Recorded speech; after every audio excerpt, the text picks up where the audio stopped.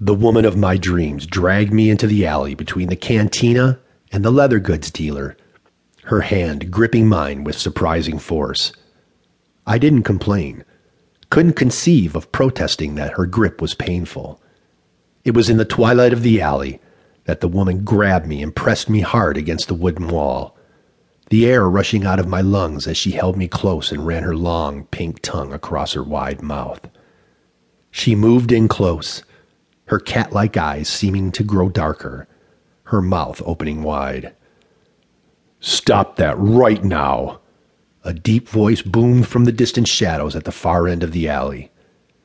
The figure of a man was outlined, moving closer with the rolling step I've always associated with sailors and other men who work on ships.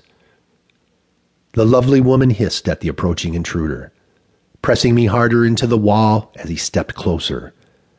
Had I the energy or the ability to breathe, I would have gasped at the sight of the newcomer.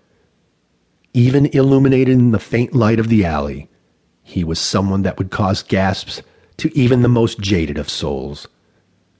Towering head and shoulders above my 6 feet, this man was a singular individual to say the least. Possessing the golden hair once associated with Vikings and the physique of a Greek deity, he crossed his powerful arms across his chest and shook his leonine head with bemusement. "Let that man go," the giant man stated, his glacial gray eyes seeming to twinkle as he examined my beautiful captor. The woman squeezed me a little tighter as she hissed again at the enormous man, causing me to gasp with pain. Yet, I was still incapable of protesting her treatment of me. She was just so lovely.